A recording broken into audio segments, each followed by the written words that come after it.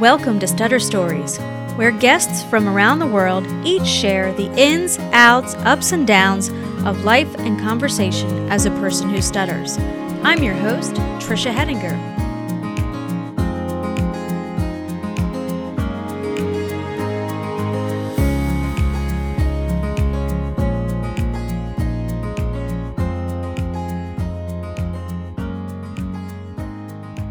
Self-doubt kills more dreams than failure ever will.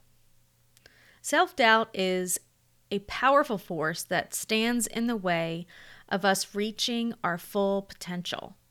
And it often leads to future regret and what if statements. You know, what if I had done this? What if I had only tried? And the antidote to that is being willing to try and fail. Being accepting of the possibility that it might not work out, but trying anyway. Being afraid, but trying anyway. Today's guest almost let self-doubt stop him from performing his greatest accomplishment of his 27-year-old life. James Hayden is the author of Dear World, I Stutter, and has performed a TED Talk, one of the highest honors in public speaking. And I'm privileged today to have James here on our podcast. Hi, James. How are you today? I'm doing well, Trisha. Thank you for having me. So why don't we start off, if you will just tell me a little bit about yourself, what you like to do with your free time, what you do for work, where you're from, and where you've lived in the past. Sure. So I'm James Hayden. I'm 27 years old. I've lived in the New Orleans area for most of my life. The exception being college, when I lived in Hattiesburg, Mississippi, where I went to Southern Miss, and I lived in the Baton Rouge area for 2 years after I graduated. Other than that, the New Orleans area for my entire life. I currently work at Ochsner Health as an HLA technologist. And what that is I see if a potential organ donor and a potential organ recipient are compatible. And we do a different disease testing as well.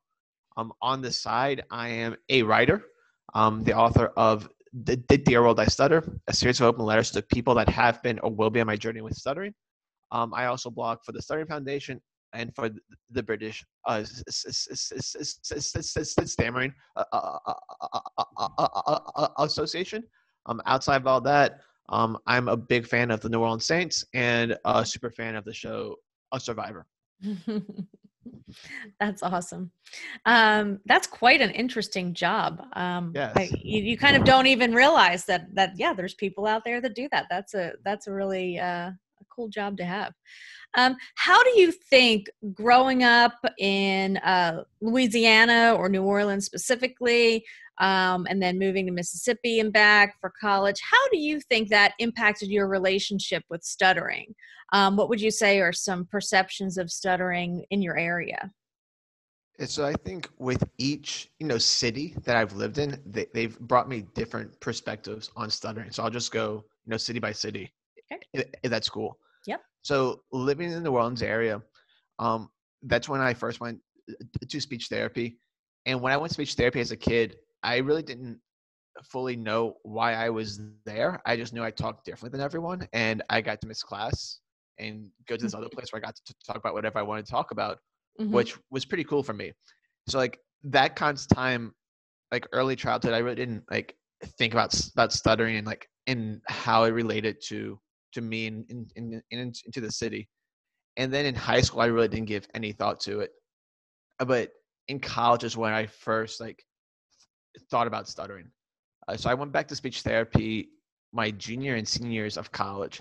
And that was a big time in my life because it was the first time I talked about stuttering. I was able to, I guess, deal with all of the emotions associated with stuttering and was willing to go there for the first time. So Hattiesburg was good for me in that regard. And then Baton Rouge was monumental for me in my journey with stuttering. It was the first time that I met someone else that stuttered. It was when I got involved with the National Stuttering Association, Mhm. also known as the NSA. Mhm. And in the 5+ years I've been a part of the NSA, it's been one of the best things ever. I've learned a Mhm. lot about myself. I've met a bunch of amazing people, Mhm. and I've become a lot more comfortable with myself and like with my voice. And it was Mhm. because I was in Baton Rouge and got involved in the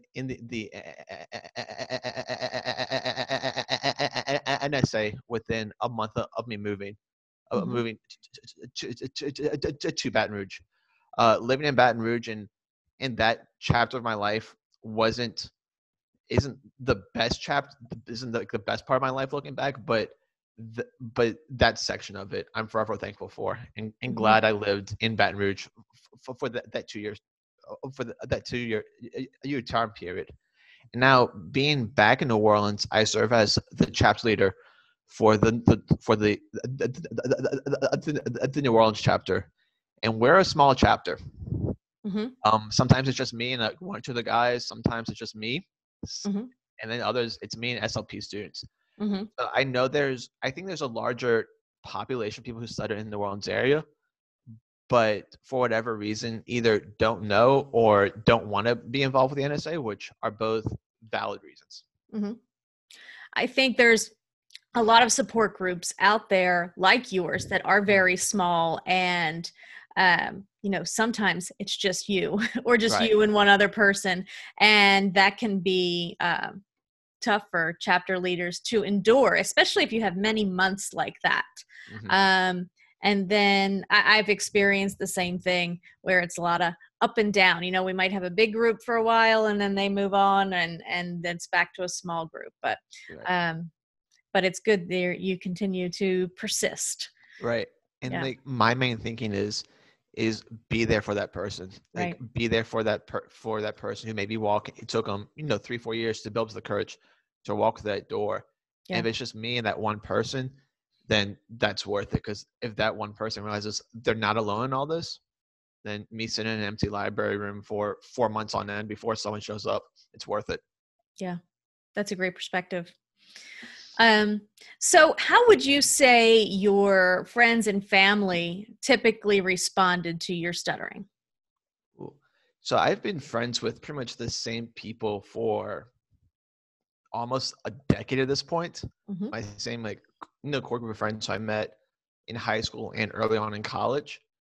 And it's a non-issue for them, as it should be.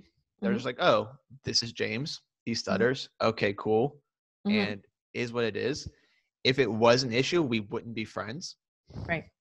But early on in our friendship, like I really didn't talk about stuttering and they didn't talk about stuttering. It was just the elephant in the room because I wasn't at that point in my life to talk about it. Hmm. But over the past, 3-4 years or so, I'm very okay with it. Like if they want to talk about it, it's not off the table anymore. Hmm. And in fact, over the past, I'd say 2 years or so, when I'm with friends in a one-on-one situation and there's like a lull in the conversation and it's a friend that I trust and I'm really good friends with, I've asked them, so what do you think about the fact that I stutter? Just Hmm. casually dropping that bomb, Yeah. because that's what you do. And yeah, they're like, okay. And for the most, all the responses, but yeah, it's like non-issue. I realize that's who you are. You Hmm. stutter, okay, cool, and you're still my friend. It really hasn't impacted our friendship in any way, and we're good. It's been a non-issue for the most part, and as it should be. Family the same way. Growing up, and even into my early 20s, we really didn't talk about stuttering. Like we all knew I stuttered. I mean, I didn't really hide it. Everyone knew I went to speech therapy, but no one really talked about it. And that changed, I think, in 2016 when I lived in Baton Rouge, and the Baton Rouge chapter of the NSA, they did it like open house, and and and so I told my parents and my sister about it just casually because I was in Baton Rouge at the time and they were in New Orleans. So I was visiting them one weekend. And I said, "Hey, I'm doing this thing in a few weeks. Just oh, by the way, this is Mhm. happening. Yeah. Keep them updated with what's going on in like my life. And then think like the weekend before it happened, I was visiting them again, and I said, see y'all later. I'll be back in a few weeks. And they said, oh no, we'll see you Wednesday. We're going to the open house. And I'm like, okay, cool. Like externally, I'm like, okay, cool, awesome. Uh-huh. Internally, like, this is gonna be interesting because we've never talked about this subject. So, Yeah. and I'm going to talk as if they're not there, and Uh-huh. I'm going to be honest. And so, open house happens, yada yada. I didn't really get a chance to spend that much time with them because it was like 8:30, 9 o'clock at night on a school day. They'd be back for work and school the next day. So we just did, quick goodbyes. And so I think like the week or so after I went back to New Orleans to visit, and I said, so, what y'all think about it? Like, oh, it was good. Like, what y'all think? Like, yeah, it was fine. It was good. She's like, erg. And that's kind of the state it was. And Yeah. then July, it was the summer of 2017. It was the day before my first ever NSA conference. Mm. And I was staying with them at the time, just so they could bring me to the airport, all that good stuff.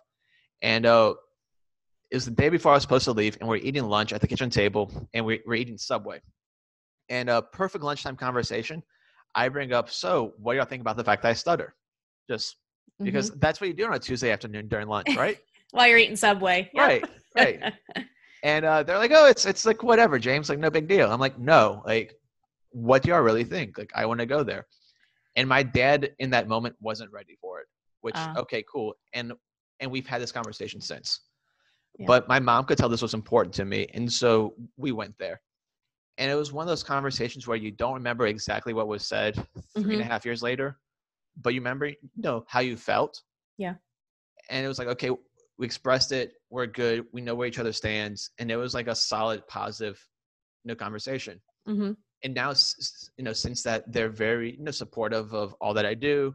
And it's not, we don't like talk about it every day, but it's not an off limits topic like it was. Yeah. Yeah. Now, if you could go back to when you were in even your younger years as a kid, do you wish you talked about it more then? Or, how do you feel about that? So I think in a little bit, I wish we did, but I also don't think I had the emotional, I know I did not have the emotional maturity or intelligence to like deal with this topic. Yeah. But I mean, we talked about what's in the context of like, hey, how's speech therapy going? Or like, let's practice your lessons from speech therapy. But I really didn't want to talk about it. I may have kind of looked at you weird, like, yeah, like let's not go there. Do you have any pet peeves about stuttering, or are there certain responses from people that make you cringe or feel annoyed? So yes. So my biggest pet peeve is when someone finishes my sentences. A biggest pet peeve, number one on my list, both stuttering related and not stuttering related, finishing my sentences.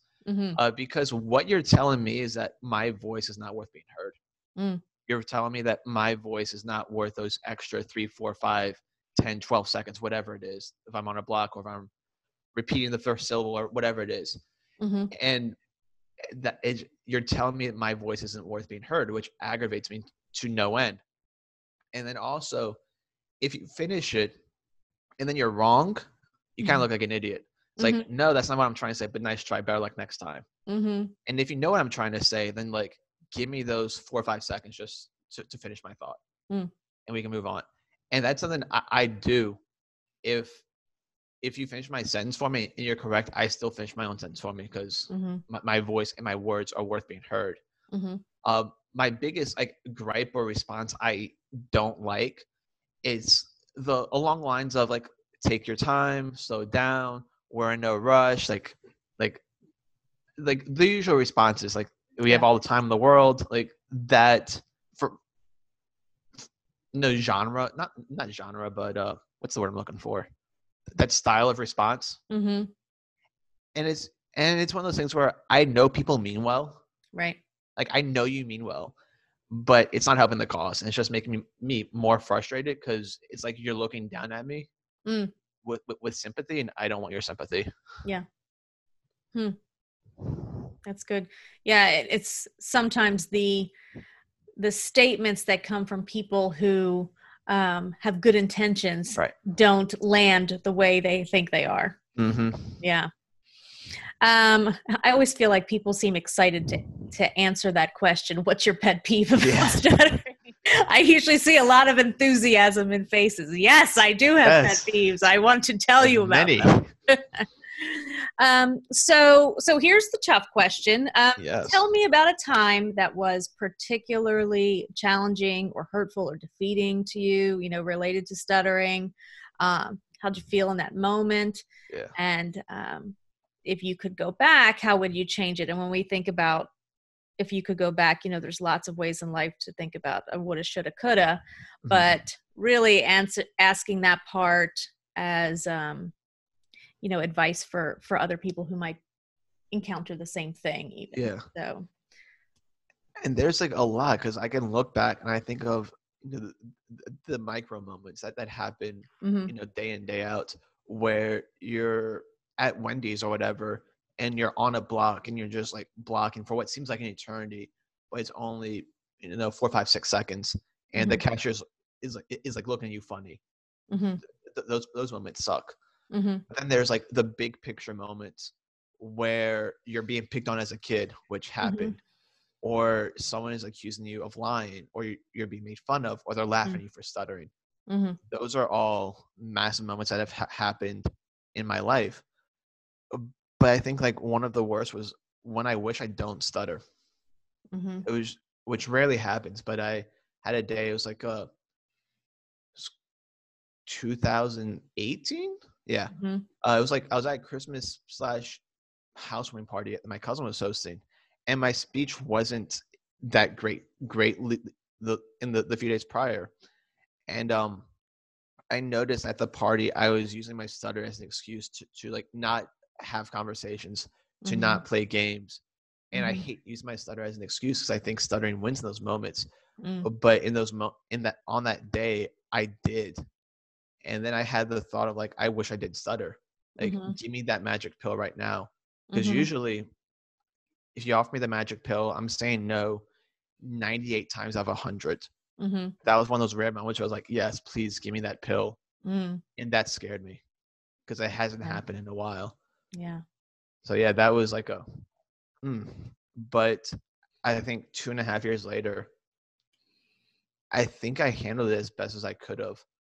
Because once I realized what was happening and why it was happening, I reached out to my friends within the NSA, just like talk to them, be like, hey, Yeah, this is rough right now. Can we just like talk yeah, and just vent?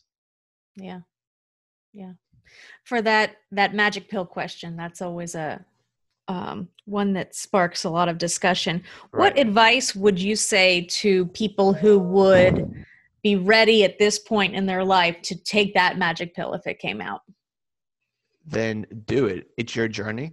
Like if Mm-hmm. that's what you feel is best, then go for it. I want to support you in that. But for me right now, I'm good. Mm-hmm. I wouldn't. But if that's what you think is best for you, then awesome. Mm. Go for it. This is your journey, not mine. Yeah, it's good. Okay. Um, did that experience lead you to take any positive actions in the future? That experience of feeling like, oh, I wish I didn't stutter. Like, how did were you able to pull something positive out of that? I was, and it's one of the best pieces of advice that I've ever gotten, which I think is one of the questions coming up. Okay. So you want to You want me dive to into hold this? off? Yeah. Okay. So tell me about a time that changed your perspective about stuttering or yourself for the better. What happened? Who was involved? What words were exchanged? So there's a couple that instantly come to mind. One was my senior year of high school. I was reading at daily mass, and I was stuttering a lot during the readings. Mm-hmm. And so afterwards, me and the priest, we were in the back, picking up everything. And I turned to him and I said, "I'm sorry for stuttering or whatever it was. I I was apologizing for being a person that stutters, basically.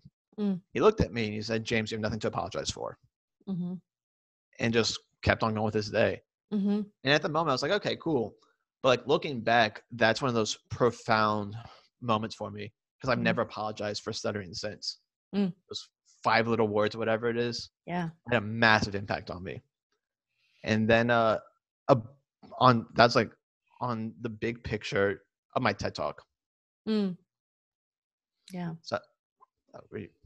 Go ahead. If you want Okay. to tell me about your TED Talk, go ahead. So yeah, this was a year and a half ago, and probably one of the most like tangible signs of just growth and acceptance I've ever had. Um, it was at my company, Oshner. It was our first ever one. I applied, didn't think I was going to get it, Mm-hmm. but somehow got it. Um, it was the most terrifying, nerve-wracking, and exhilarating thing I've ever done in my entire Mm. life.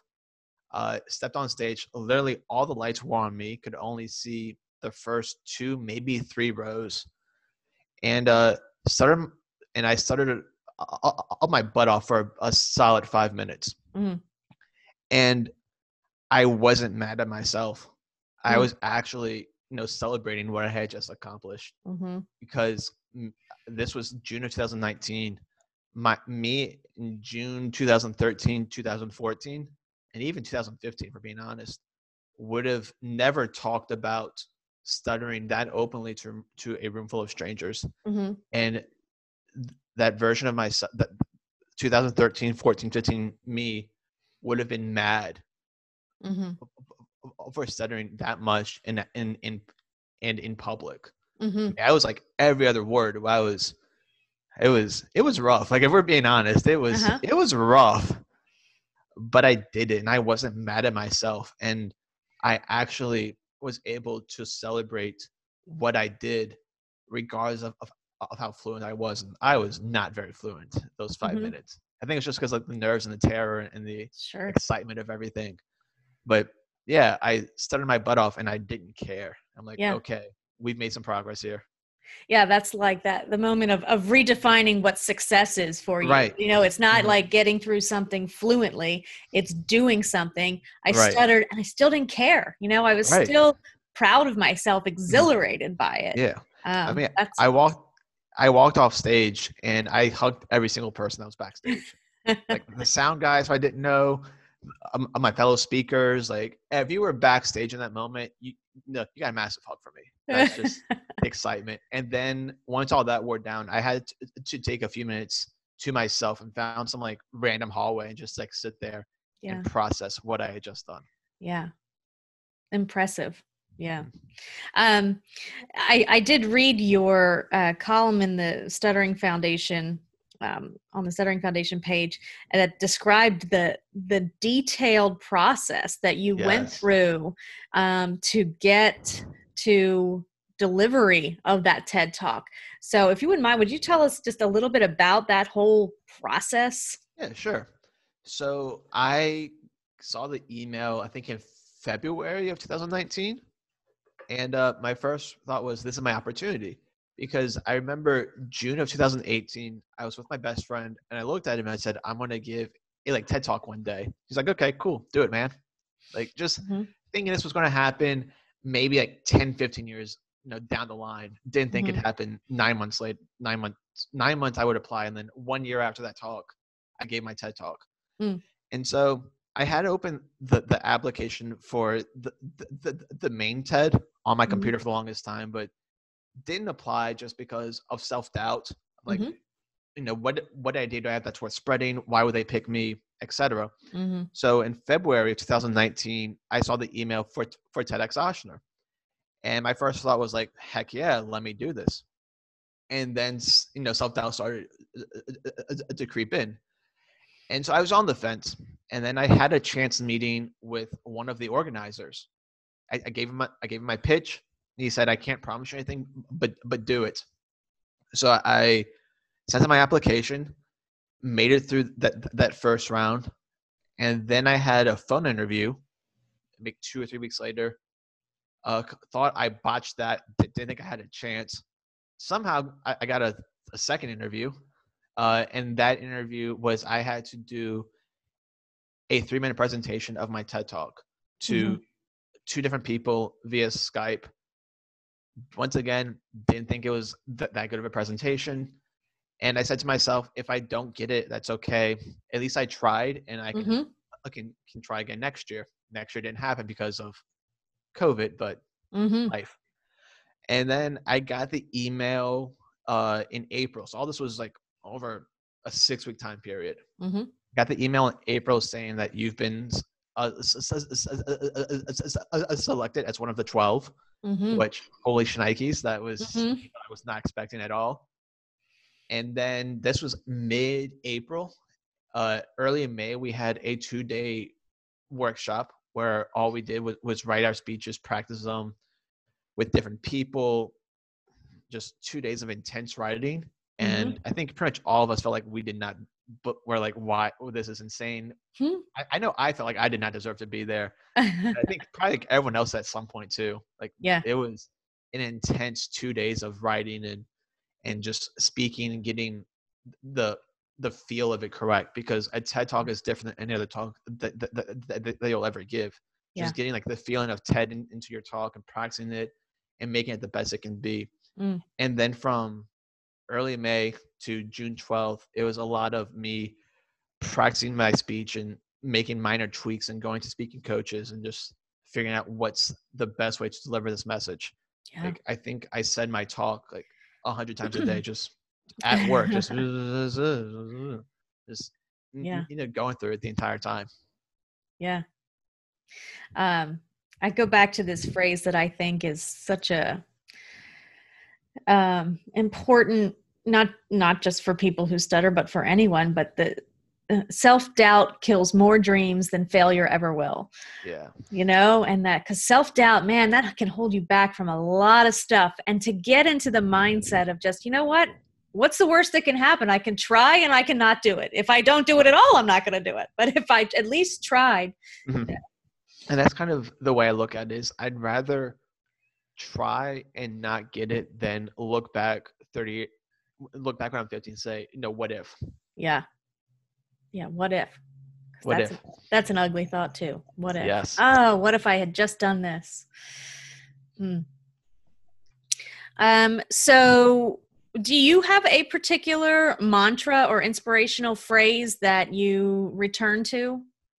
I don't know if you want an inspirational phrase or I guess mantra. And this is something that I was told during that rough part that I mentioned earlier of one of the worst experiences with stuttering, was to forgive your hard days.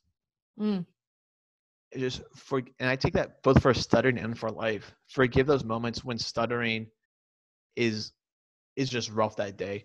Yeah. Forgive yourself when you're stuttering more than you want to. Mm-hmm. Don't be mad at yourself for that. That's part of being a person who stutters.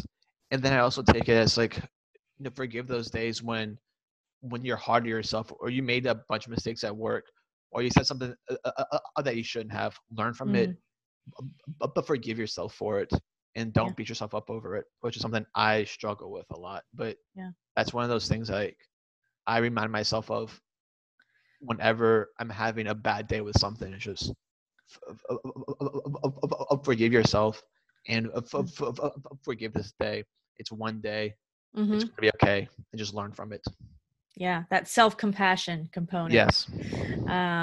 And I was just talking about it with somebody else, and that some people feel like giving yourself this self-compassion may feel like you're being soft or indulgent, or letting yourself off the hook. But really, self-compassion is so valuable, and it's actually shown to it kind of helps you motivate you, and take responsibility for a moment, and it allows you to move on. Right. And something I heard, this was someone, one of my friends within the NSA, he said this on a comment on some discussion I was following like a year and a half ago, and I'm probably going to butcher this quote, but it was basically extend the same grace to yourself that you extend other people that stutter. Yeah. Extend that grace. And then something I heard recently that just that hit me when we're talking about self-care and compassion is to love yourself like you love one of your good friends. Yeah. Yeah. That's great. So if you were in a group of people who stutter, what question would you ask them to start a real conversation? So I've actually done this before at one of my NSA meetings. Mm-hmm. I think there was a lull in the conversation, and I said, so what do you think about the fact that you stutter? Mm-hmm. Just like open that up there. Some people didn't want to go there. Some people Mm-hmm. went there, and it was a good conversation. Yeah. So I think just being open about it, like, let's really go there. What do you think about this? Yeah. And for the people who aren't ready to talk about it, maybe they're at least ready to listen to it. Right. Yeah. And if you're not ready, that's okay. Yeah. It's a good question. So is there anything else you'd like to share? Would you like to tell us a little bit more about your book or some other things? Yeah. So my book is the Dear World I Stutter, available Mm-hmm. on Amazon, Kindle, and Barnes and Nobles. Mm-hmm. It's a series of 25 open letters to people that have been or will be on my journey with stuttering. I write a letter to my younger self. I have the book right here. I can get it real quick.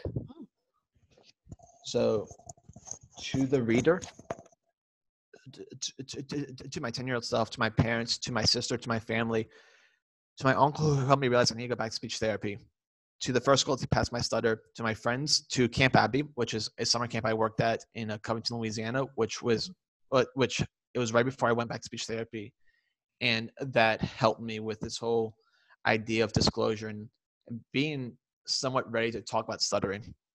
To my coworkers, to my teachers, to other people who stutter, to parents of children who stutter, to my speech therapist, to future speech therapists, to the NSA, to my stutter, to strangers, to the first person to tell me I have nothing to apologize for, to the waiter who laughed at my stutter, to the first person who taught me I can still do great things even though I stutter, to the people who thought they were helping me but weren't, to the person who felt sorry for me, and then to my future wife, to my unborn children, and to my future self. Mm. Yeah. What kind of responses have you gotten about your book? So it's been a little more than 3 years since I've published, Mm-hmm. and they've all been really positive. I had a SLP email me recently saying that this book reminded her of why she wanted to get into the field. Mm. I had a parent email me a while ago saying like it helped them better understand what their child was going through. This book is used, I know, in different speech clinics. Mm-hmm. It's required or recommended reading at a bunch of different universities. Mm-hmm. So of me being vulnerable and honest with myself and with others helps future SLPs and helps one kid realize that they're not alone in all this and that it's going to be okay. Mm-hmm. Then it's all worth it. Yeah. It was all worth it for me. That's great. That's great how you shared such a sensitive part of you for the benefit of other people. Yeah. And for that, we thank you. And thank you so much for being on with us today. Thank you for having me. This was fun. Good. It was great to hear your story. Mm-hmm. and to hear about all of your accomplishments at such a young age. I think you're a pretty impressive guy. Thank you. So we look forward to seeing you again sometime. Yes. If you would like to be a guest on Stutter Stories, email us at worldstutteringnetwork@gmail.com. For more information on building and developing support groups, check us out at www.worldstutteringnetwork.net.